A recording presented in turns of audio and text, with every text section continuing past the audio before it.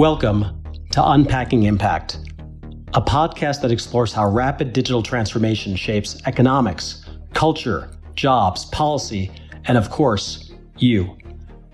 Each episode, we speak with thought leaders that are playing and changing the game at the highest levels.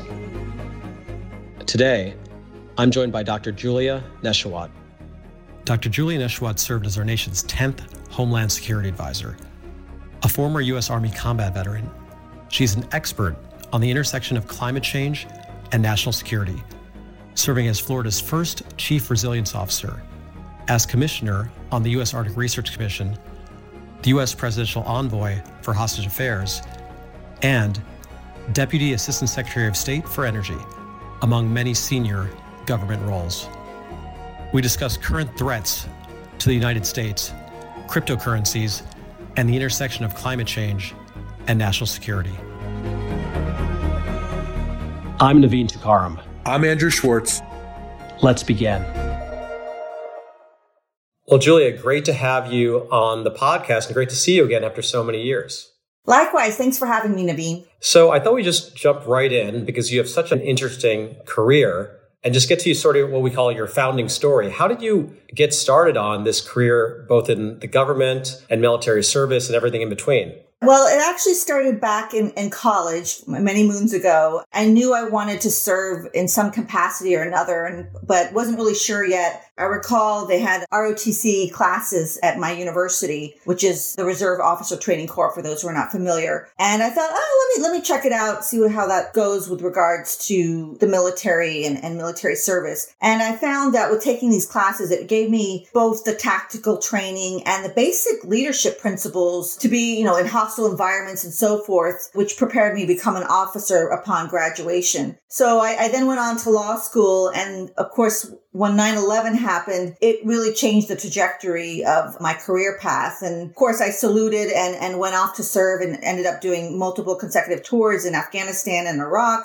And at the end of the tours, I learned so much, obviously, working with, ambassadors, other agencies and departments, giving briefings with general officers. I was encouraged after the end of those tours to interview for my first Washington, D.C. job, which was with the WMD Commission, which was the follow-on to the 9/11 Commission. So that really is what kind of just set that platform for my career in public service and in government. It's been quite an experience having to be able to wear many hats in those roles.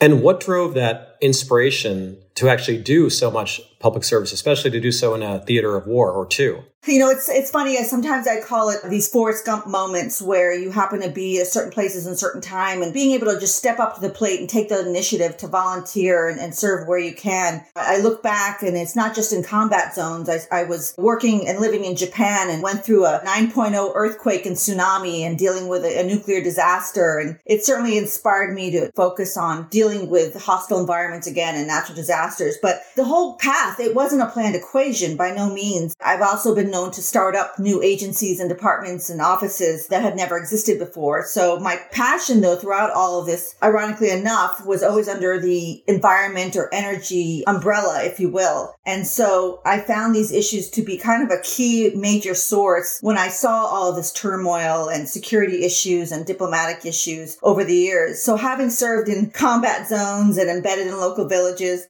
it's funny, I saw firsthand that if the locals didn't have the basic clean water or power or electricity, natural resources to be able to live, how can the broader security issues be a priority? So it kind of inspired me in that career path.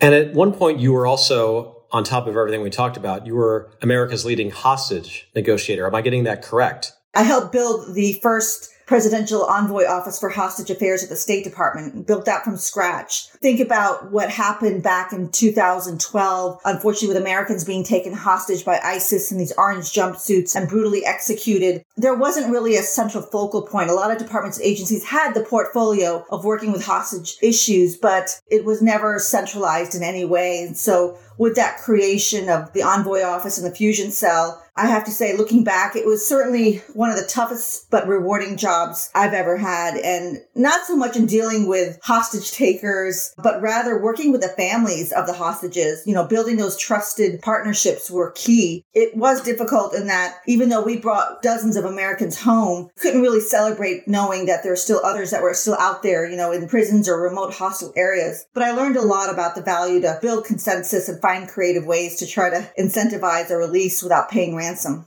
So as you know, our podcast is all about digital transformation and innovation. You've been quite an innovator in government because that's not the only department or agency that you've created, right? Also on the energy side. Can you remind our listeners of that? This was at the State Department. I also helped build the first Energy Resources Bureau, serving as Deputy Assistant Secretary of State. And so we also built that bureau from the ground up, literally building on energy diplomacy, working on oil and gas issues, energy transformation, looking at alternatives, renewable, nuclear efficiency. Of course, we have the Department of Energy, who works a lot of these domestic issues, but to have a brand new bureau that could deal with the international policies, the economic policies, and how that affects us back in the home front was key. So being able to start that up from scratch was also a tremendous experience. And I imagine all those experiences built up to your role as White House advisor for Homeland Security. Can you talk a little bit about that? Give our listeners a scope of that responsibility and what you had to deal with. And then following that, what do you see as the primary threats to the U.S. today?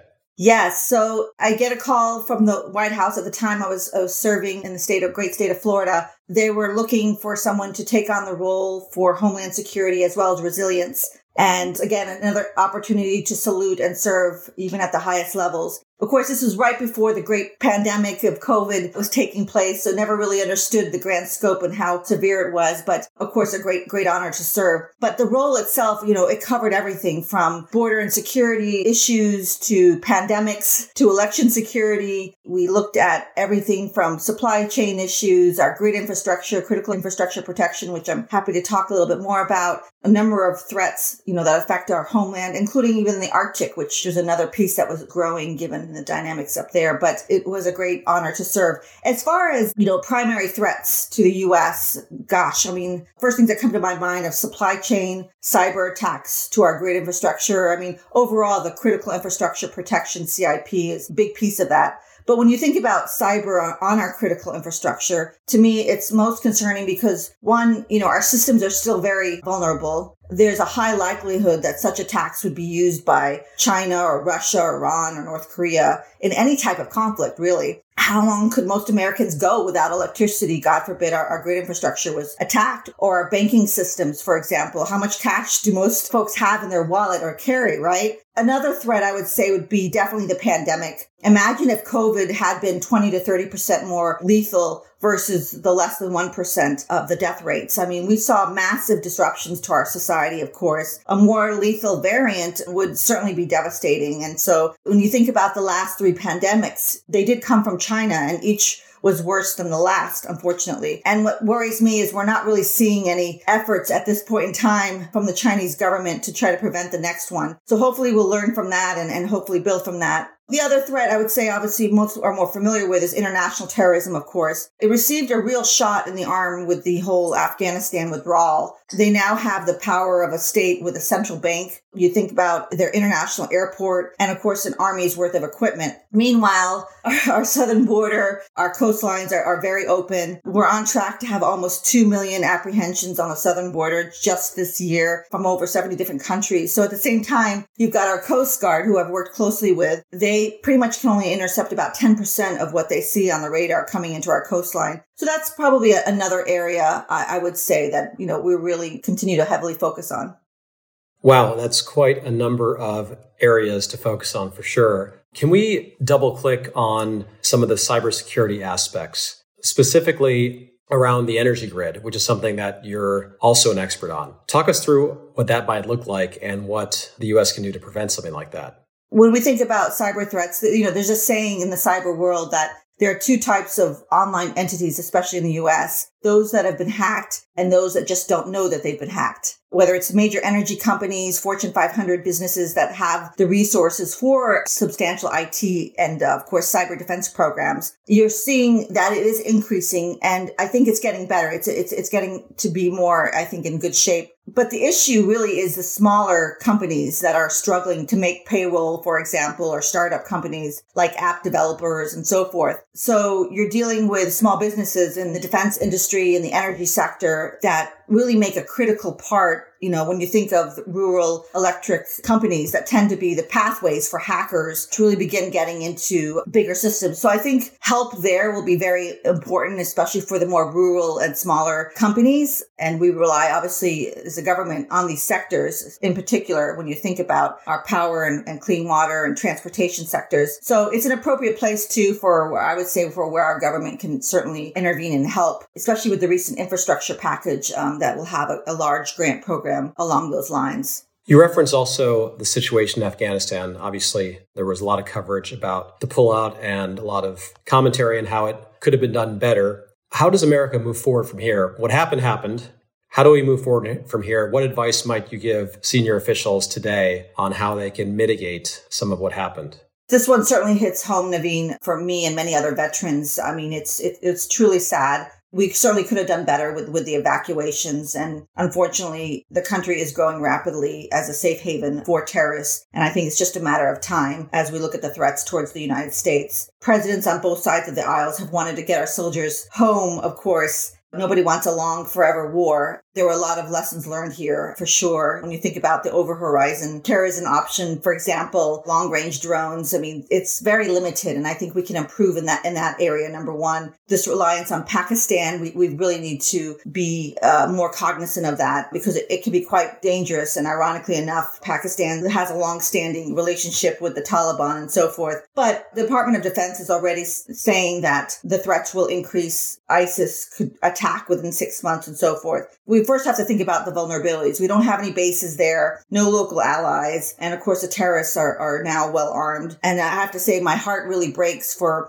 the status of the Afghan women and girls that were given decades of hope for a better future and education. And that's kind of been ripped away from them as well. But from a perspective of human rights and credibility with our allies and protecting the homeland, we really need to think about this and come up with a strategy moving forward. And it's not going to be easy, but it's something that I think we can certainly accomplish if we can address some of these issues. So in sort of the old days, I'm not sure when those were, but there was a lot of bipartisan support for certain foreign policy initiatives, and you could have certain policies that would transfer from president to president, regardless of party. But given the polarization in our country right now, it appears that's much, much harder to do. Do you have any thoughts on that? It's always important to have a proper transition of power. I mean, before we left in the last administration in the White House, we ensured that we did proper briefings. We put binders and books together to make sure that the new administration can kind of pick up where needed when it comes to, security threats and so forth. And so history teaches us so much. We've got to be able to look at that and really have a better understanding. At the same time, balance that with the new technology and innovation that's out there. I talk about some of this gloom and doom, but there's actually quite a bit of opportunity. And so being able to balance that of looking in the past and understanding that, but looking towards the future and how we can embrace that innovation, especially with what the Department of Defense is doing and other agencies, and embracing the private sector in that, I think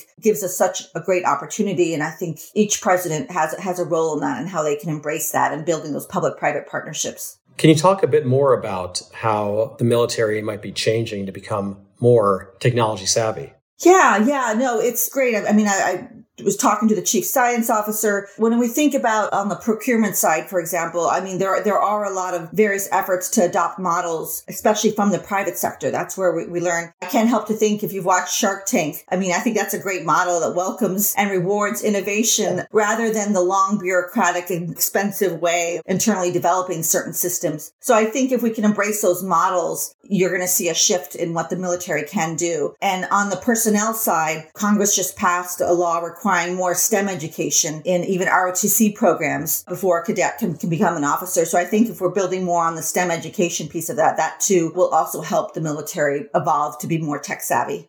I wanted to shift to some of the work you've done in the Arctic, because I think that's a very unique skill set that we may never see again on the podcast. You were recently commissioner on the U.S. Arctic Research Commission, and you've traveled up to the Arctic Circle, I'm sure several times. What would you say the key opportunities are for Arctic development? And how's that going to change over the next few years? I think it's an area that most of our listeners are just unfamiliar with. Even from a government standpoint, we haven't really focused on this enough. And now it's great to see it becoming more and more of a priority. First, I would start with we have to be in close coordination with the indigenous communities that live in the Arctic region. It's important that they have a role in the decision-making process. But yes, there's so many opportunities right now with Arctic development. In Alaska and Canada, for example, there are partnerships for clean energy. In Greenland, there's an abundance of rare earth minerals that can be utilized and lessen the global dependence on China, because right now we obviously rely about 90% of rare earth minerals come from China. But there's great opportunity and potential for scientific research cooperation with the members of the Arctic Council. There's 8 countries. They rotate with their chairmanship every 2 years. I think Russia now has the chairmanship. Having been able to travel up there and see firsthand, I mean, no doubt the ice is certainly melting faster than any place else in the world. And so with the melting ice, you're seeing a lot more traffic, a lot more shipping that's coming through other countries as well. So that's going to certainly create opportunity, but also challenges at the same time. In one article, I believe you called the Arctic the new El Dorado. What does that mean, and how is the Arctic going to contribute to global energy dynamics? And is there going to be a lot of players up there trying to claim, a certain iceberg or a certain whatever? Please educate us on how that's going to work.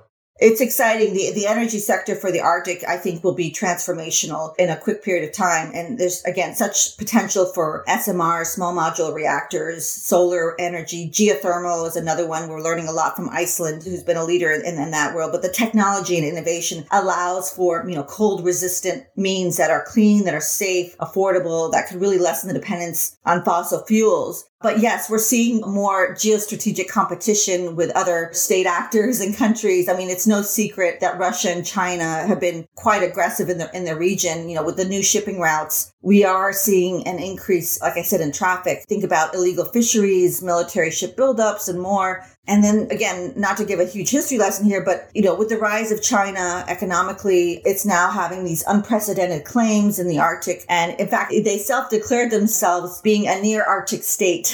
So they could be an observer with the Arctic Council. You also have Russian militarization of the Arctic waters. You're seeing this increasing convergence, if you will, between Russia and China. And those geopolitical tensions are certainly heightened between Russia and the United States. And so you have this global rivalry that's building up between the U.S. and China, all being entangled with the Arctic, with this renewed great power competition. Back in 2018, if anyone hasn't read it yet, China released its first white paper on the Arctic strategy. And again, self-declaring themselves as this near Arctic state. So they unveiled this really ambitious, it's called Polar Silk Road component of its Belt and Road Initiative, where they have a major role in the Arctic. And then there's also, again, Russia bringing ships in, submarines, and even having a commercial presence in the Arctic, because they're also building new military and naval bases within the region. They're refurbishing old ones, expanding its already populated fleet of nuclear-powered icebreakers and submarines. So there's this race to conquer the resources in the world's kind of final frontier, and it certainly has begun as we speak. And then there's, of course, Greenland and Iceland, which are the centers of this diplomatic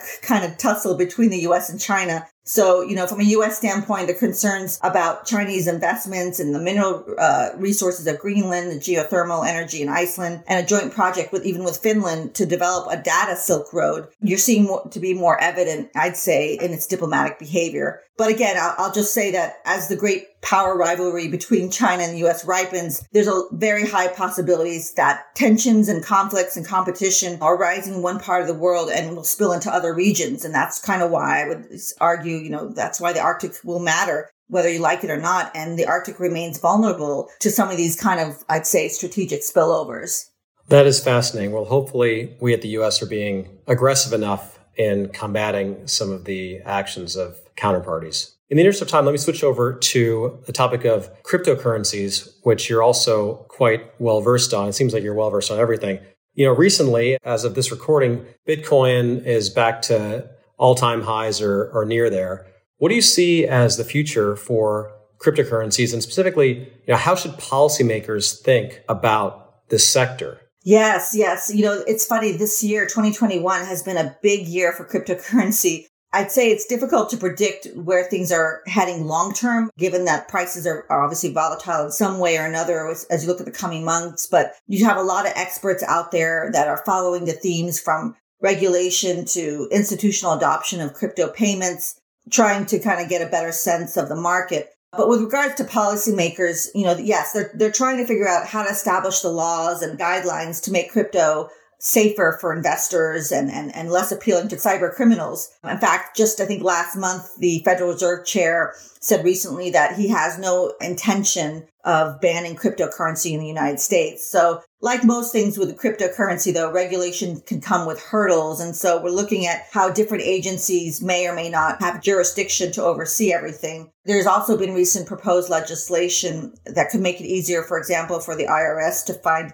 cases of tax evasion when it comes to crypto, though investors should already try to keep records of some of those capital gains or losses in their assets. But ultimately, I'd say many experts believe regulation's a good thing for the industry. If you have that, it could be a win for everyone. If it's sensible, it gives more confidence to people in the crypto field. But I think it's something we kind of have to take our time on and we have to try to get right. But it's certainly evolving and exciting to watch. How is the U.S. dealing with crypto on a regulatory basis relative to other nations? Is there a big difference between how the EU is doing it? There's probably a very big difference between the way China is dealing with crypto versus the way we are. Can you speak to that a little bit? Yeah. I mean, every country is going to be a little bit different depending upon their energy consumption and what resources they have available, because as you know, just mining in itself is very intensive, if you will. China, believe it or not, has stopped. So that's given actually the U.S. a greater opportunity for mining in an environmentally friendly way and so forth. I would say it's still very early,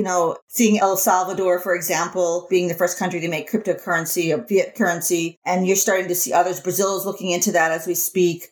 The mayor of Miami is now accepting all his salary in Bitcoin, interestingly. So we're going to see a lot more examples, whether it's at the state and local level or even with other states and countries, and that stewardship behind that. And there's sort of a crossover between your climate experience and crypto, because like you said, crypto is very energy intensive in order to mine. So how can the industry be more sustainable going forward? Excellent question. You have, for example, the Bitcoin gold rush, but it comes with this catch. And if anyone's been following Elon Musk's Twitter and is very well aware that there's this massive electricity consumption. For example, it's Bitcoin's decentralized structure, if you will, that drives this huge carbon emission footprint. So you need that in order to verify transactions, for those who may not know, but it requires computers to solve ever more complex math problems and algorithms. So this basic concept that cryptocurrency is drastically more energy intensive. And so with the verifying of the transactions on centralized networks, we're seeing more of that. But to be able to mitigate some of the issues, there's a couple of ways to look at it. One, you could start by switching to renewable energy, which I'm starting to see a lot of companies do that, which would be cleaner, less carbon intensive, and embrace what's called pre-mining to try to avoid wasteful computing involved in solving math problems quickly and kind of earn those digital coins. Some cryptos have introduced pre-mining that would really work more like a fiat currency or stocks. You have a central authority like the U.S. government or a company in the case of stocks that will create this set of amount of an item and then carefully releases it into its economy, depending on what's going on in the world, of course. So having these pre-mined cryptos, they'll work the same way. Also, you can also introduce carbon credits or fees. Carbon credits work similarly to represent government-sanctioned ability for a company to kind of emit a certain amount of carbon emissions into the environment. So even though I know they're often scrutinized, meaning they can be traded by companies that don't need to produce a lot of the emissions or other companies that do, but it incentivizes a company to produce less than its allotment and, of course, penalize those that go over. So again, when you think of a crypto mining company, this might mean it will purchase carbon credits from another company to kind of help offset the amount of emissions it creates, or switches to greener energy, if you will, so it can earn a profit from selling its credits. Some of those choices I think could be helpful with the waste and make it less energy intensive, as well as being cleaner for the environment. And that's sort of a good segue to a little bit of discussion on climate, because you were the first ever chief resilience officer for the state of Florida, and then you were head of the resilience office at the White House. Can you talk through a little bit, what are the national security threats faced by the U.S. as a result of climate change? Absolutely. I've worked in the intelligence and Department of Defense agencies before, so it's great to see our intelligence agencies right now, as well as DoD, issuing recent reports warning that there's a warming planet. It will certainly increase strife between countries and spur to migration. So, for example, you take countries like Algeria, it could be hit by, lost revenue from fossil fuels, even as their region faces, worsening heat and droughts and things like that. So it's great to see the Pentagon, for example, warning now about food shortages and that could lead to unrest, along with fights between countries over water. You've heard about these resource wars, if you will. It's also great to see the Department of Homeland Security, which includes the U.S. Coast Guard, their reports are now warning that as the ice melts in the Arctic Ocean, you're seeing competition that will increase for fish and minerals and other resources. Another report warned that tens of millions of people are likely to be displaced by 2050 because of climate change, including as many as 143 million in South Asia and Sub-Saharan Africa and Latin America and so forth. You're seeing this nexus, if you will, and having been able to work at least for a little while at the local state level just to deal with sea level rise, it really ties into the national security element and also, what we could do as a nation together that can address the impacts of climate change today. Well, you've seen in the EU how a few million refugees can make a big impact on a lot of countries.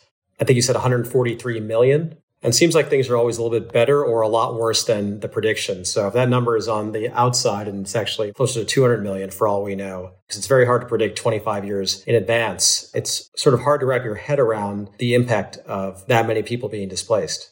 There's a narrative, which I wanted to end with. There's a narrative that improving our environment is at odds with business and economics. Should we accept that framework? Is it always going to be a zero sum, or is there a way to bridge that gap? That's an excellent question. Sustainability is the backbone of business. You can be both pro clean energy and jobs and pro environment. So we don't have to choose between the two. If you think about a strong economy and a healthy environment, they're not only complementary to each other, but they depend on each other. I'd say the key drivers for economic growth, think about resource efficiency, for example, infrastructure investment and innovation. It can all be harnessed to reduce greenhouse gas emissions. And it's, I think, a logical connection, actually. To have a more efficient economy is a more productive economy, and a more efficient economy also emits less carbon. So it certainly goes hand in hand. And I certainly do not accept that notion that you have to be at odds with one or the other. Well, that gives us some hope for the future with everything going on. Julia, so appreciative of your time today. Thanks for being on the podcast. Thanks for having me. Take care. If you enjoyed this podcast, check out our larger suite of CSIS podcasts. From Into Africa, The Asia Chessboard, China Power, AIDS 2020, The Trade Guys, Smart Women, Smart Power, and more. You can listen to them all on major streaming platforms like iTunes and Spotify. Visit csis.org/podcasts to see our full catalog.